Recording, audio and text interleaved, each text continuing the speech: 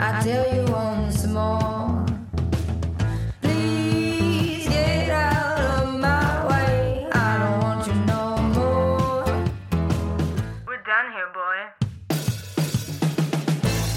I know you think you're so fine, but I can't see it. I've been wanting to unwind.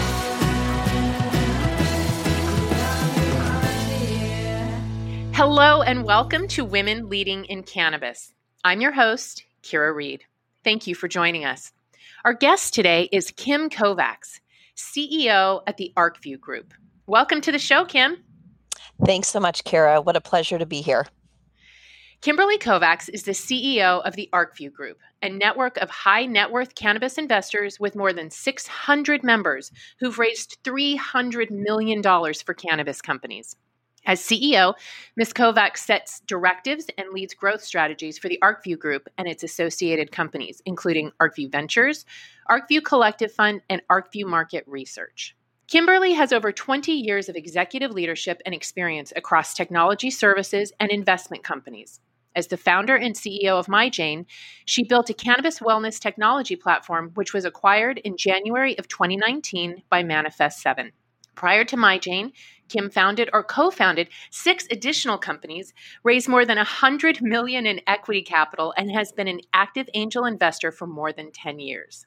Most recently, she served as president of the Los Angeles Venture Association, where she launched the Canna Lava Strategic Group, designed to bring cannabis industry leaders together in LA. Kim brings a diverse skill set and broad range of executive experience to ArcView in a time of both growth and opportunity in cannabis investing. I am so excited to talk with you today, Kim. Thanks, Kara. Me too. Oh my gosh, you read through that and I feel like I'm 100 years old today. But yeah, lot there. You've accomplished a lot in the industry. You know, I feel like I've had every sort of layer between, being an operator, being an investor, being an advisor, looking at different regs. I feel like I've gotten, a very quick education in the cannabis space. But again, there's so much more to do and so much more to learn. Tell us about your origin story. How did you come to find yourself launching multi-million-dollar companies in the cannabis industry? Well, let's see. So, I really had a great foundation in tech and in startups and entrepreneurialism, if I can say that word right, and really as an investor. And one of the things that I started early on in my career, so I started out at Deloitte. I only lasted a few years at Deloitte. The structure was great, but I needed the freedom to explore. Right, and express myself as an entrepreneur, and so got into the tech space. But every single startup, I looked at it from an investor's lens. I thought, I'm going to dedicate my time to this startup. I'm going to fund this startup on my own, to get it started. And I had to convince myself that this was the best investment ever. And if I couldn't do that with myself, then how am I going to do that with somebody else? And so to me, that was really kind of my origin of how I approach things. I look at opportunities that way. And if I'm really ready to go in, kind of all in, there you go. And so I, had a number of companies. I will say they all exited, not necessarily successfully, but they all exited. And one was a very nice exit. Became an investor, like officially, invested in 17 companies. So I have a portfolio still of about 12 of those are still pretty active. And I decided, you know what, I need something new. I really wanted to try something different. And as I was looking around, coincidentally, my mother-in-law came clean and said she was getting off of opioids after 10 years of being an addict and going on to cannabis. And I thought, what?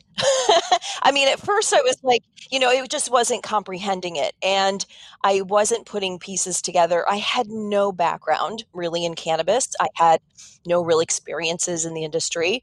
I knew people that smoked. I knew people that smoked when they had, chemo or other things and wanted to eat. And that was like my reference point.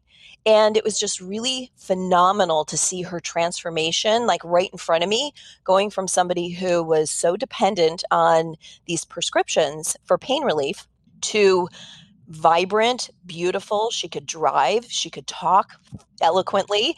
She started looking 10 years younger, like right away. And I thought, I have to learn this. I've got to get into this. This is incredible. And there you go. So I actually joined ArcView, Kara, as a member because I wanted to learn more. And I wanted to be able to surround myself with other like-minded investors who knew the space and I didn't, right? I mean, I knew tech, I knew life sciences, I knew nothing about cannabis. And so for me, it was just such a great landing place where I could learn, I could bring my genius, and I could start making investments. What a great story. And I was going to say, and then it evolved because, I think everyone in cannabis, once they start to see the opportunities and different ways and means, it really kind of pushes you into something more. So being just an investor wasn't good enough.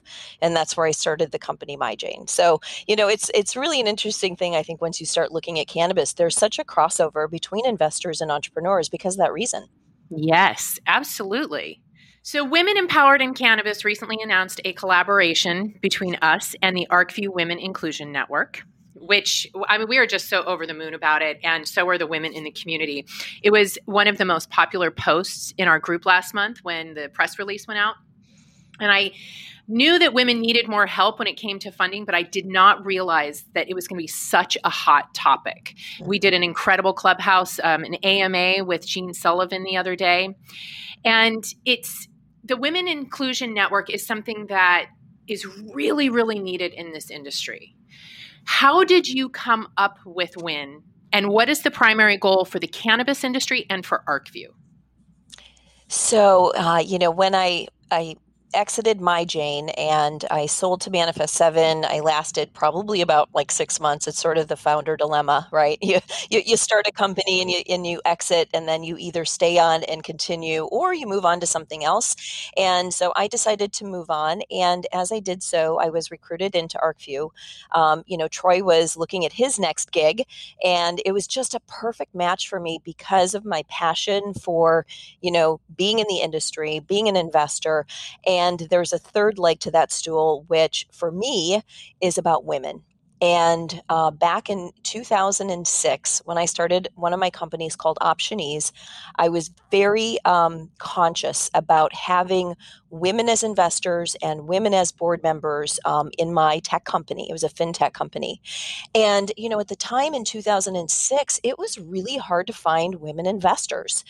Usually, they would be sort of, co-investing with their husbands or different things like this. But I was fortunate enough to find a couple of women who were just starting this group called Golden Seeds, which was a group of investors, all women out of New York, and they were dedicated to changing the dynamic. And what they said is, which is brilliant, and I still believe this to this day, which is if women don't write checks, we are the problem. We are not going to have a solution here until we start writing checks into startup companies. And if we're not going to fund women entrepreneurs, who is? Step in. Don't lean in, step in. And it was so powerful. And Kira, I just took that and ran with it. And, as I was building Optionease, my goal always at the end of that was to become an investor and to invest in women, which is what I had been doing then as now a member of Golden Seeds.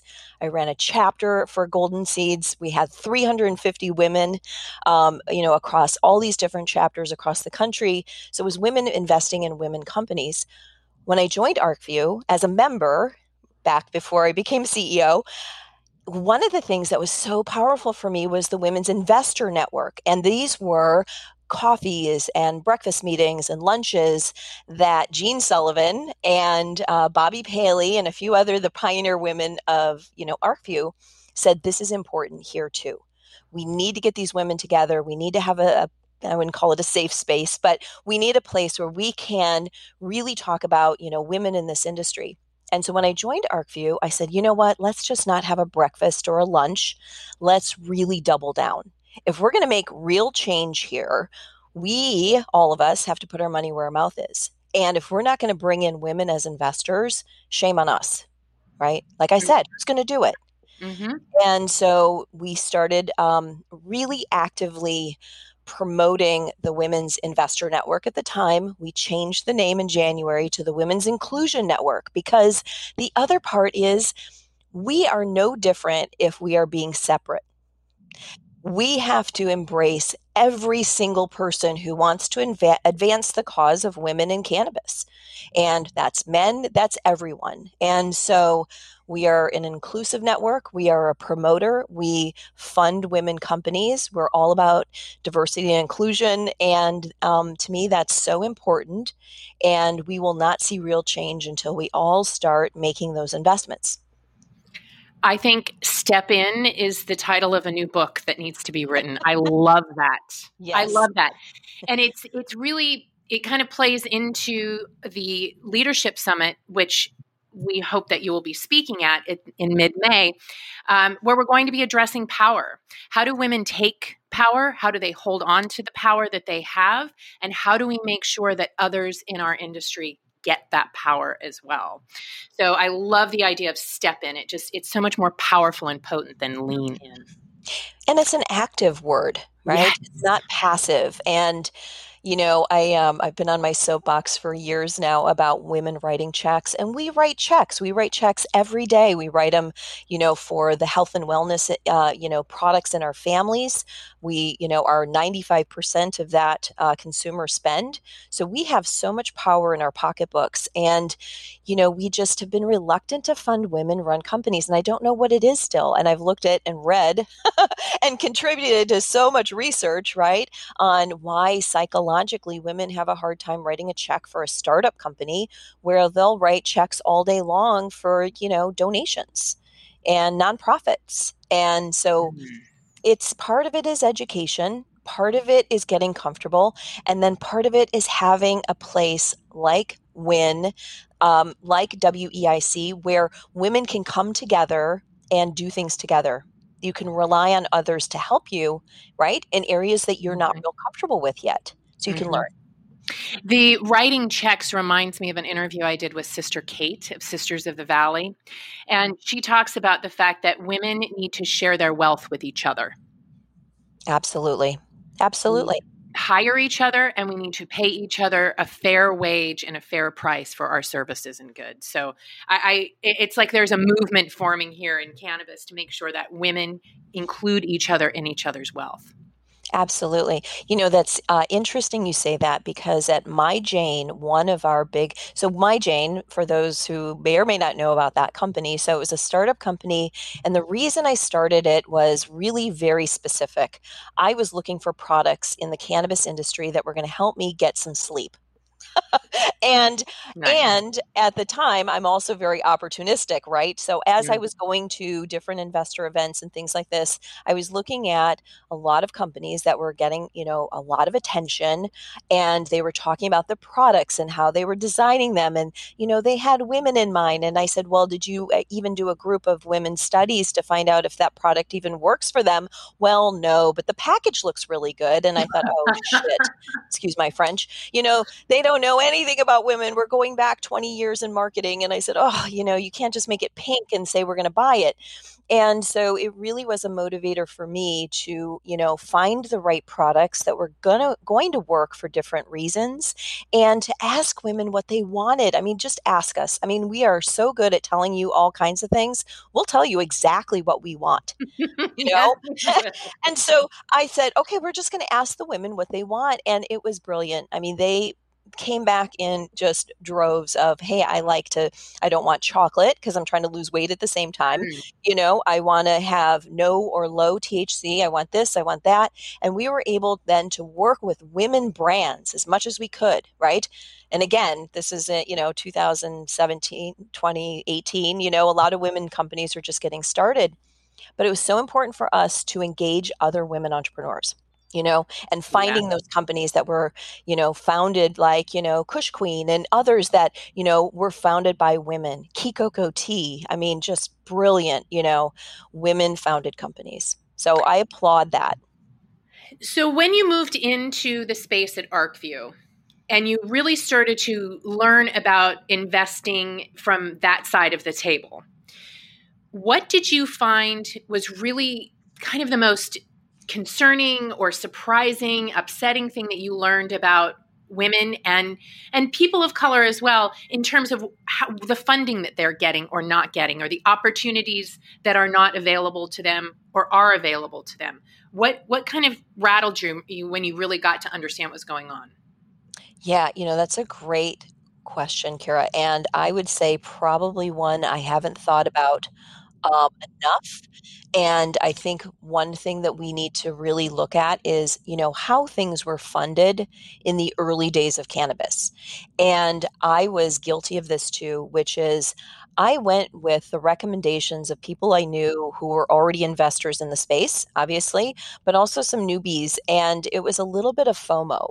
I felt like I didn't get a chance as an investor, as an angel investor. I mean, I was a member of like 4 different angel groups. I mean, I was used to certain things, right? The pitch, the process, the due diligence, the background checks, the this, the that, all of these things that made sort of this formula around a good angel investment.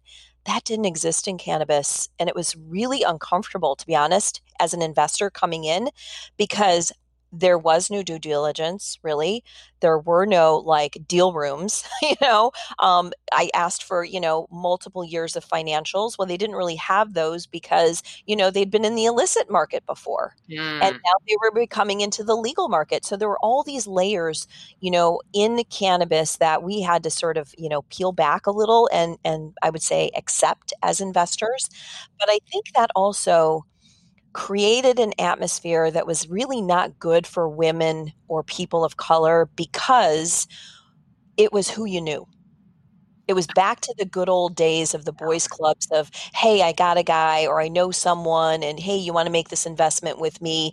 And it was less around the diligence and more around who they knew and who was going to stand up for them.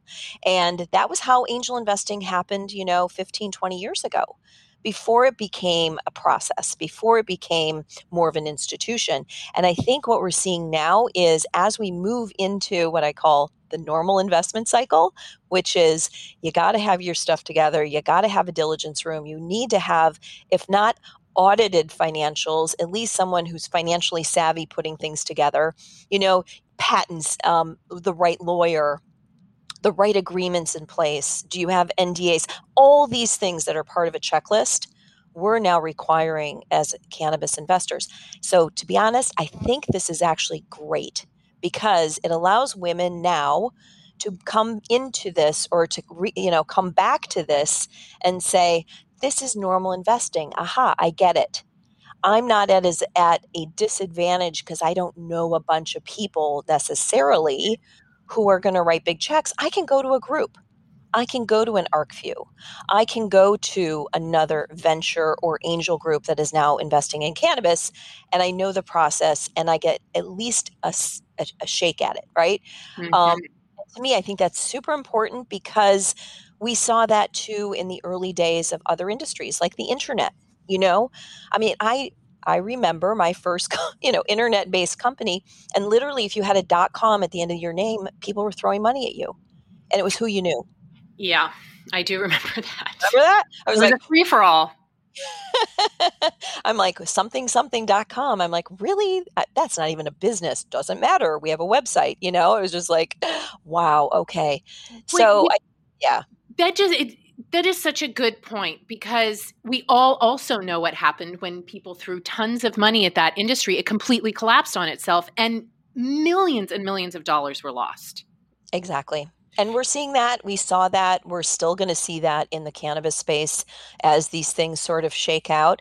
And, let's not beat ourselves up about it. It's just part of the evolution of an industry.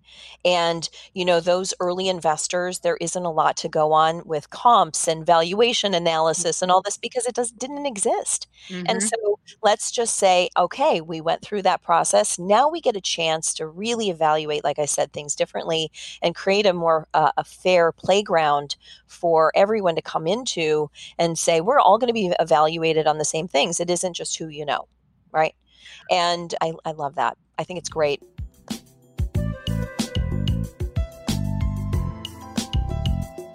So, what is the cold hard truth about specifically women getting funded and how few of them, I mean, our numbers, especially in cannabis, are under 5%. So is it changing for the better or the worse? And what can women do to raise those extremely low numbers of us getting funded? And we've talked about writing checks, and we've talked about, getting yourself, excuse me, we've talked about getting your ducks in a row, making sure that your numbers are right and you've presented yourself correctly. But there are a lot of women that do those things. So what else can we do to help each other to take those bricks out of the wall? So I'm going to be nice and then I'm going to get real, because I think there's two parts to this, as always, sort of with fundraising. So I can go off of my own experience and kind of talk about that. I can also talk to the fact that, having run a chapter of Golden Seeds and seeing, 200, 300 applications per month come into our network from women-run companies, and how many we would actually bring on stage and want to see is a very small number. And we were completely 100% dedicated to funding women-run companies. So women, those of you listening out there, first of all, who are you asking to invest? Are you asking a friend? Are you asking an investor? Are you asking a private equity? Are you going for a bank loan? You need to know who you're talking to, and you need to understand what they invest in. So here's a really good example. Golden Seeds, in its first, started in 2006. So part of its charter is to invest in women companies. Well, a lot of women start CPG companies, consumer product companies. They would come to Golden Seeds with a great company, great idea, no traction. And we said, okay, right there on our website, it says, if you don't have $1 million in revenue and at least a certain amount of EBITDA or a certain gross margin, we will not look at your consumer product company. But these women would apply anyway. They would look and say, well, maybe I'm different. That's our rule. And the reason we have that rule, Kira, is because we invested earlier in that stage where it was just a great idea, or they had a good concept, a few sales, not much. And what we found as investors is that it just takes so much between a couple $100,000 of revenue and $1 million of revenue is like night and day in the consumer product category. And in order to bridge that gap, Golden Seeds just didn't feel like we had the right people to assess that unicorn in the mix. We needed it to be at $1 million. So my point here is that, and this isn't just women, by the way, a lot of people approach this and they're like, will you do my investment? And I said, gosh, you know what? I'm a cannabis investor. Why are you showing me a candle? I have a thesis, and if you match my thesis, I'm going to take your phone call. I'm going to take your meeting. I'm going to listen to you very intently, but also keep in mind, if I have an investment thesis and I invest in cannabis, I'm going to know a little something about cannabis. And so you better know a little something about cannabis and be able to go toe to toe with me and come into the meeting. I'll make this my last part on my soapbox, I promise. No, please stay on the soapbox. That's why we have you here. All right. So first off, you need to create a list of 100 different investors to go after with your startup company, and know that only 10% of them are even going to take a phone call. Okay? Okay. 10%. So if you only do 10, that's one. Okay? It's math. So not everybody's going to be enamored with your deal. Most people are not. You're going to have to, it's a numbers game. So you just got to keep at it. Every meeting you have is a learning experience. So when somebody tells you your product is shit, ask them really specifically what shit means. And then take that to heart and understand why they're saying it. They're not saying it because they don't like you. They're not saying it because, they don't like the way you're dressed or, whatever it is. They are saying it for a reason, and you need to not be emotional and not get defensive and try to understand what they mean by that.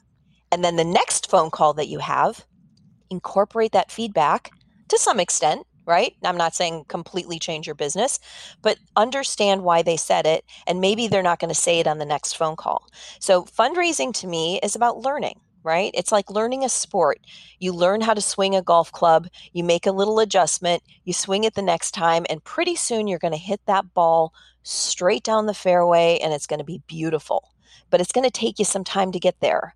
And so you have to be really open during the process to feedback and not getting defensive. So, women, I'm going to come back at you again. Sorry, it's my thing. Leave the emotions at the door. So a lot of women would come into Golden Seeds, and I was actually surprised that they're sitting across the table from me telling me that I'm not investing in them because they're a woman-run company. Oh, wow. Right? And I'm like, wow, okay. So we have one mouth and two ears. And my mom always said, God designed that for a reason. So shut the mouth, open both ears, and listen. I said, we're not going to invest in your company because of XYZ. It has nothing to do with your gender, your race, your sex, any of that. It has to do with the company in which you presented. And so, I think that's a really big thing. Fundraising is not personal. These people aren't your friends. These people aren't your, family. These people are here to make money off of the deal that you have. And if you come to them with the most kick-ass deal in the world and something where they're like, oh my gosh, I look at investing like this is an opportunity. I'm presenting somebody, if I'm really in it, I'm presenting somebody with an opportunity to join me in making an incredible company with an incredible exit and an incredible return. That's how I approach it, right? And so we as women, we have a tendency to associate money with our own personal worth. Mm-hmm. Don't do that. It's hard. I get it. It's really, really hard. This hasn't been ingrained in us, Kira, for hundreds and literally thousands of years. And reinforced and reinforced and reinforced. Yes, yes. And I mean, honestly, I've raised a lot of money. I have sat with the biggest bigots in the world and the most sexist guys in the world. And yes, they've talked about how I've looked and my outfit and this, and do I want to come to their hotel room and all these other things. I'm just, no, thank you. And I move on. And I put them in the 99 category and not the 1 out of 100 that I would want to do business with. And pretty soon, you know what happened to some of those guys? They're not around either. Because, a lot of people just said, no, thank you, and they move on. And so I think for us, we just, and I know it's hard. I don't do it all the time either. But, if you can come at this very disassociated, right? Take yourself out of the equation and just present it as a company. And this is it. And people always say, this is your baby. Well, that's the worst thing to say to a woman founder. No kidding. Right? Yeah. Because we're maternal. And I mean, we freaking lay in front of a speeding train to save our children. Guess what? Men don't do that with startups. Interesting. Right? So there's a little bit of mindset shifting that needs to happen. Yes. And only you can do that. I mean, only we can do that. That is also so powerful. Think about that. Think if we'd shifted our mindset just slightly and we disassociated ourselves and our person of who we are, personally with the company in which we're starting. And we're there to, like I said, be an investor, not emotional, look at it as a business and an opportunity, and we sell it as an opportunity. Just think about how maybe that might change the funding dynamic a little. That's really interesting. So many women that I know who are looking for funding, they've got several employees. They have big dreams. There's a lot riding on their need for this funding. Yep. And so they walk in already a nurturer with the weight of the future of their employees and their big dreams. And it creates a lot of emotional intensity. Yes. That comes to the table and can work against them. And, in a way, though, those are the things that make them a really good leader. Yes. And statistically, when you fund women, they do better than men. Right. Because of those reasons. And I'm not saying don't have those emotions and connections to your company, just not right then.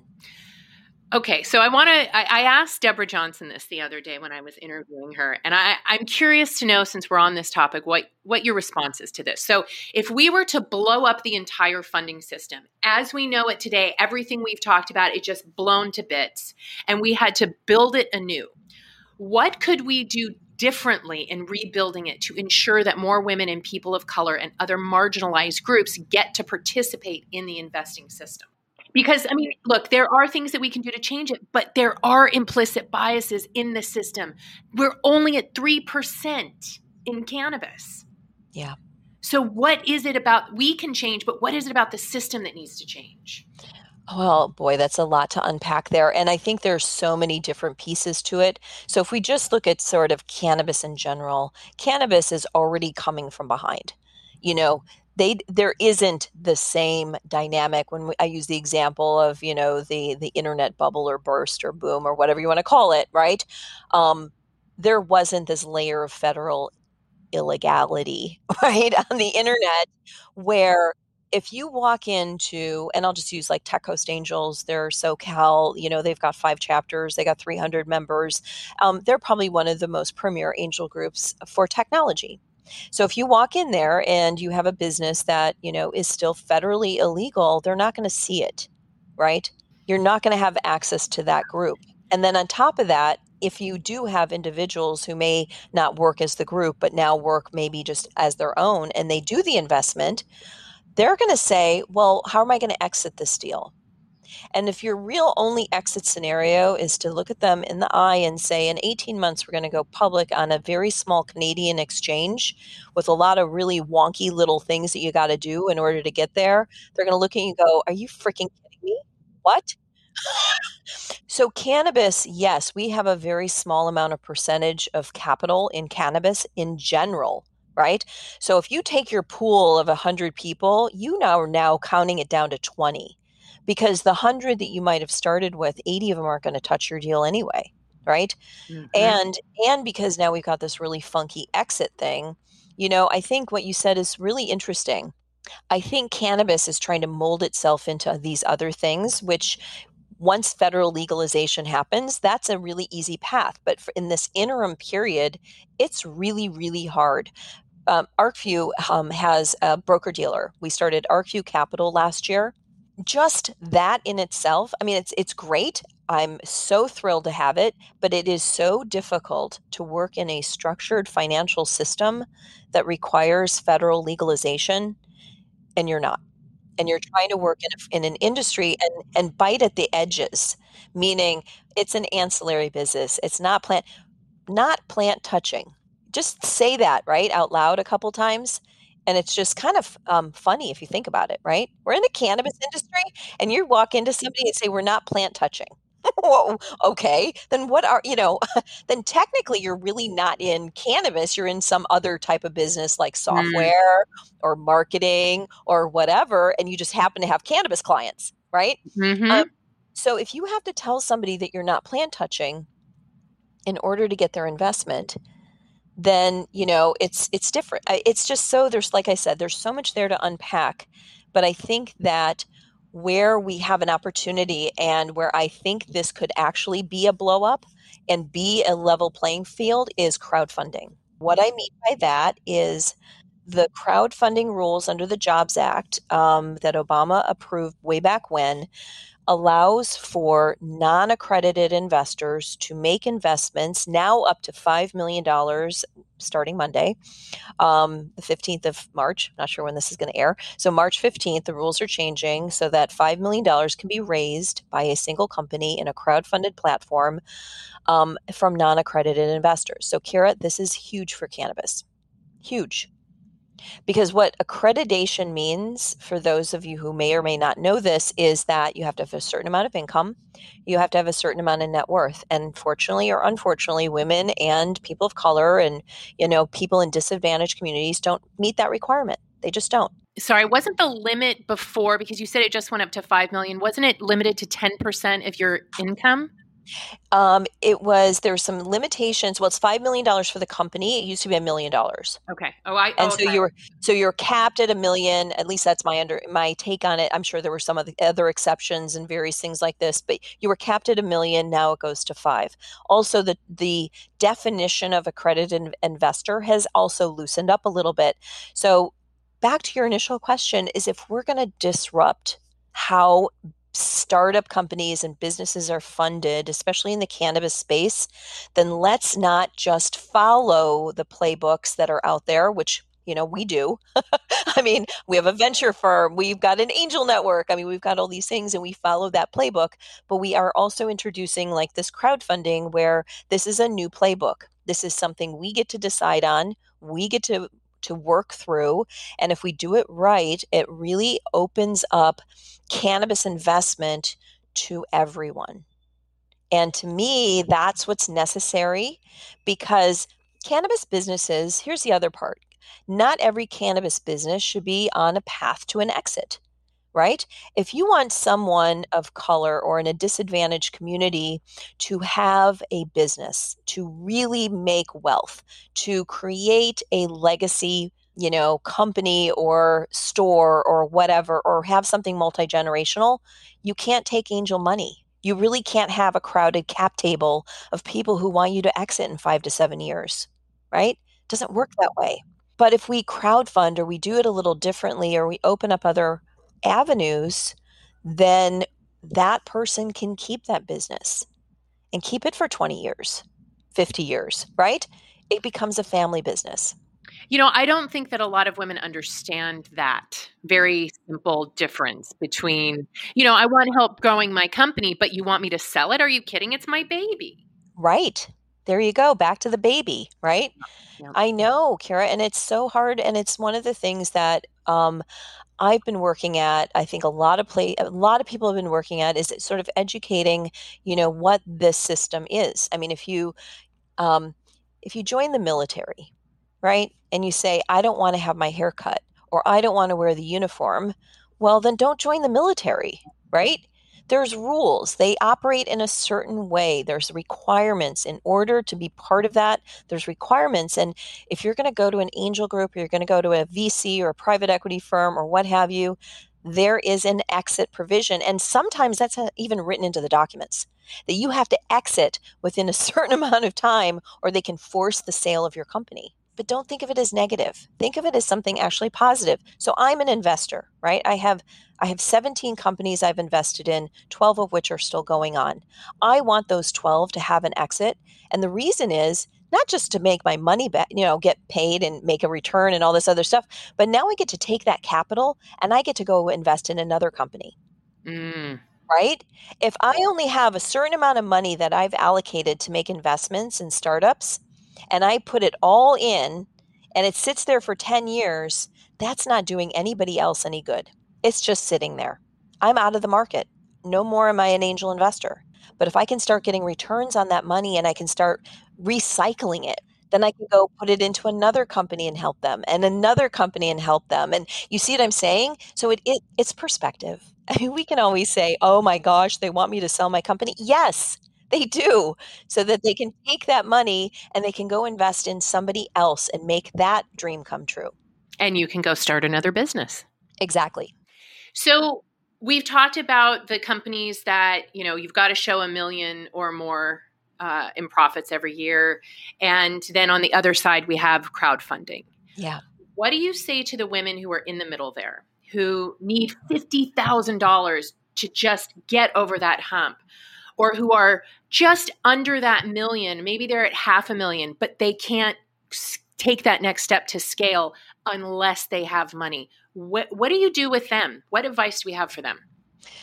So that's the hardest zone to be in because that's where everybody is.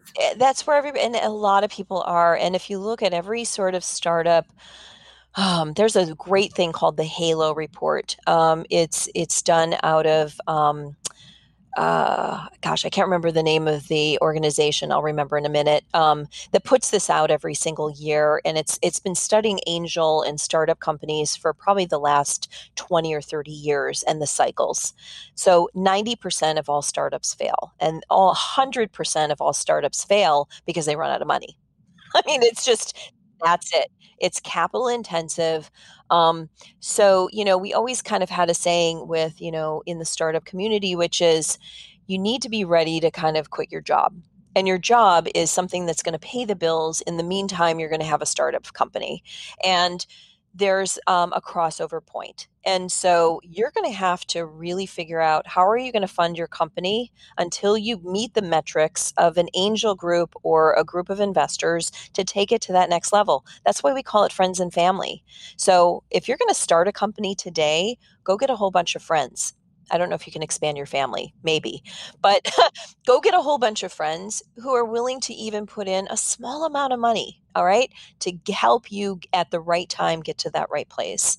And it's so hard. I hear you. God, I wish there was a better answer to say, hey, go here or go there.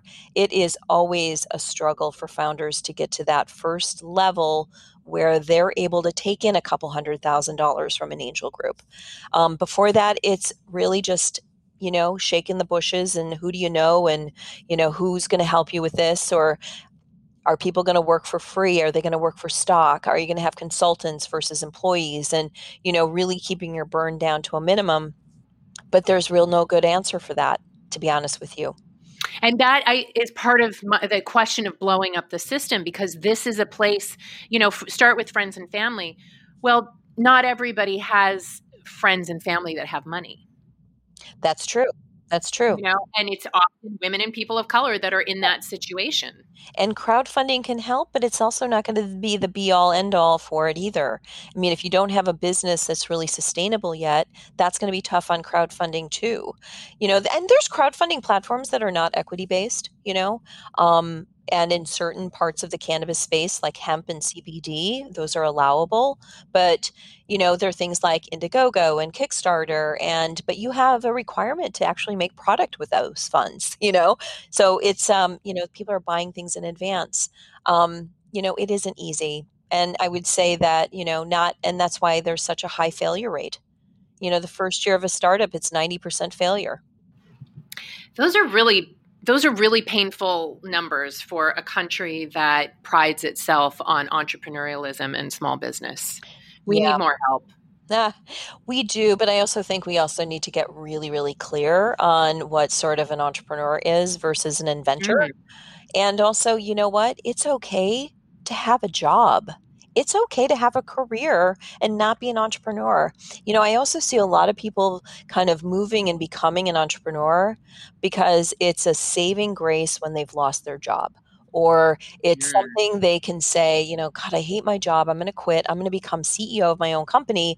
And all of a sudden, their LinkedIn profile looks a whole lot better, right? They're founder and CEO of, something. And in reality, they didn't do it for the right reason. They did it because they were in a bad situation before, and that didn't work out for them. And so they were like, oh, I'll do a startup. I'll start a company.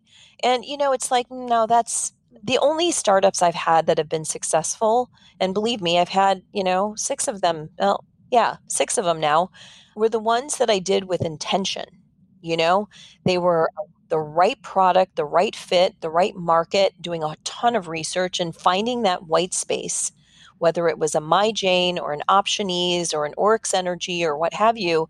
We really intentionally went after that. It wasn't because I needed a job or I'd been long time career and needed a change and I was burned out, or I wanted to be my own boss. I mean, we hear these things all the time, and unfortunately we teach that in biz school, which I come in and guest lecture at a bunch of schools and sometimes they invite me back after I say that, and sometimes they don't. But although the university should love me because I'm like, do not drop out of school. I'm like, whatever you do, finish your education. That is good advice. But again, why are you doing a startup? Would you invest if you had $1 million and this wasn't your idea and somebody came to you? Would you invest in that company? That's a good question. Right? And if the answer is no, then what the hell are you doing? Sorry, Kara, I'm kind of, I know people like to hear the warm fuzzies from women. No, that is why we had you on. And I'm so grateful that you are being honest with us, because far too often people in positions of power just want to say the warm and fuzzy. Yeah. I'll talk about warm and fuzzies. Hey, when I find the right company and it is spot on and somebody's walked in and I don't care who they are, like I said, man, woman, child, I don't, doesn't matter to me. I am all about helping that person 100% because that is the genius, right? That's the exact thing I'm looking for, which is they nailed it. They got it. And I get excited because they're excited and they know it. They know if they're not getting an investment from me, they're going to get it from somebody else because they're onto something. Well, let's talk about some more things you might be excited about. I want to know what you are most excited about when it comes to legalization and also what you're most concerned about. But let's start with what are you most excited about the prospect of legalization in the United States? I think it's twofold. Obviously, it opens up investments like nobody's business. I mean, now you could literally, once it's legal, I mean, people invest in startup companies out of their retirement accounts, right? And that now gets opened up in the legal cannabis space. We don't have to, put things on a checkbox, which is, do you have a bank account? I mean, that's the funniest question I ever think I asked somebody. Again, going public in Canada, and do you have a bank account? I mean, we don't have to ask or be afraid of those questions because that's sort of a natural. So I think it just opens up all sorts of things. I don't think it's nirvana like some people might think, like all of a sudden, oh my gosh, cannabis, you can get it anywhere. You can send it in the mail. You can do this. It's going to be a little bit longer time as states figure out, what do they now do with their own cannabis regulations in light of it being federal. So I think the biggest thing is the banking system, which has to change, which is great. I think the second layer is that product availability will be a little bit more open to people who need it and have taken that war on drugs mentality and said, until it's federally legal, I'm not going to do it. So I think there's now this great opportunity to bring in net new consumers, right? Net new investors. And then the third layer is education, research, opening up the universities. To me, that's actually the most exciting because I think there's so much with this plant. We just don't know, right? I mean, we're relying on anecdotal data. I mean, I have a really good friend of mine. She's my best friend. She was my business partner, my Jane. She's taking cannabis for cancer. She's got stage 4 breast cancer. And she's been on cannabis routine for 2 years with a lot of efficacy, And I'm like, oh, if we could get this into research mode, I mean, how amazing is this going to be, right? So those are the things that I see are the sort of silver lining of federal legalization. Not all of it's silver lining, right? We've had a protected industry. Let's be honest. States have protected businesses. States have protected little fiefdoms. If you want to sell pot in Orange County, California, you have one city. You have Santa Ana. That's it. Guess what? City of Santa Ana is living fat and happy right now because they get all the tax dollars and they get, but now where I'm at in Laguna Beach, we can now have it in Laguna Beach. We could have it, in Newport. We could have it anywhere. And, those are going to really affect the licenses that were issued in Santa Ana. They're going to affect, people's access to cannabis. And, a lot of money will be lost. And what are you most excited about in 2021? Yeah. So I think I said this a little early in 2020, and I'm still kind of licking my wounds on it. But I'm going to go double down on this statement, which is momentum. So this is my word for the year. And I'm really excited about the momentum that we're seeing. And it isn't just one place or another. It isn't the fact that cannabis was deemed essential during the pandemic. It's not the fact that we now have vaccines that are coming and we're probably going to start getting together in person again. It's the federal attention that we're now getting with cannabis and really people looking at it across both sides of the aisle. There's momentum there, right? There's momentum in the investor community. There's momentum in social justice and social equity programs that I have not seen, that I think is the crux and such a necessary component. You talked about redrafting how funding and everything happens in cannabis. That to me is essential, because if we're really, really going to go back to the roots of the cannabis industry, we have to be very conscious of how we develop this going forward. And to me, the social equity and social justice programs, they're not charity, they're not handouts, they're opportunities to make money, but doing it in a way that we all feel is necessary. And so I think there's just, again, a lot of momentum. There's a lot of really cool things happening. And I am just thrilled. I'm so thrilled to be in this space. I would never in a million years, if you'd asked me 10 years ago, did I pick an industry and I'd be like, well, I like dabbling in tech and being in this. I am all in on cannabis, and I'm going to be here for a long time. Well, we are very lucky to have you, Kim. Where can people reach you or learn about ArcView and the Women Inclusion Network? So I would say generally just kind of hit our site, which is arcviewgroup.com. And we have, the WIN, the Women's Inclusion Network is part of that. We've got our ventures, we got our consulting. So we got a little bit of everything for everyone. We're kind of an ecosystem, if you will, about the business of cannabis. And so we're just here to help. Well, thank you so much, Kim, for your time. I could sit and talk with you all day, but unfortunately, we have to wrap it up.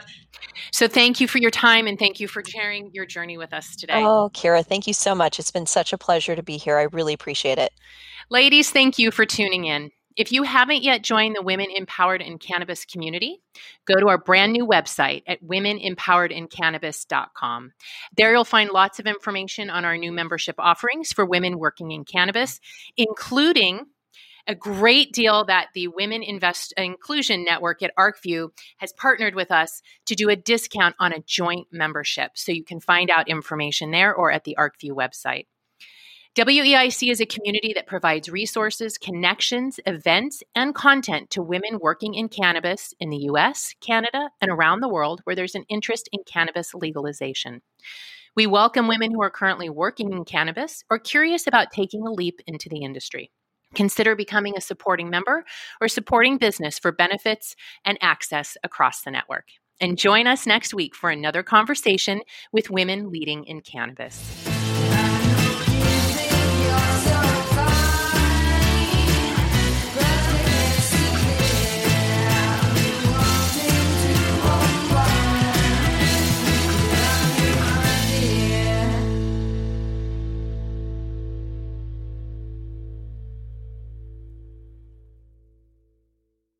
Thanks for listening to today's show. To check out more great cannabis podcasts, go to podconnects.com. Here's a preview of one of our other shows. How do cannabis CEOs balance growth and optimization strategies? What is THCO, Delta-10, and CBNA, and why should you care about these minor cannabinoids? And why isn't the endocannabinoid system covered in medical school? Most people think they're up to date in trends in the cannabis industry, but they're about 6 weeks behind. Learn about what is truly next in the cannabis space by joining myself, Brian Fields, and Kellen Finney every week on the Dime Podcast and, of course, on PodConnects.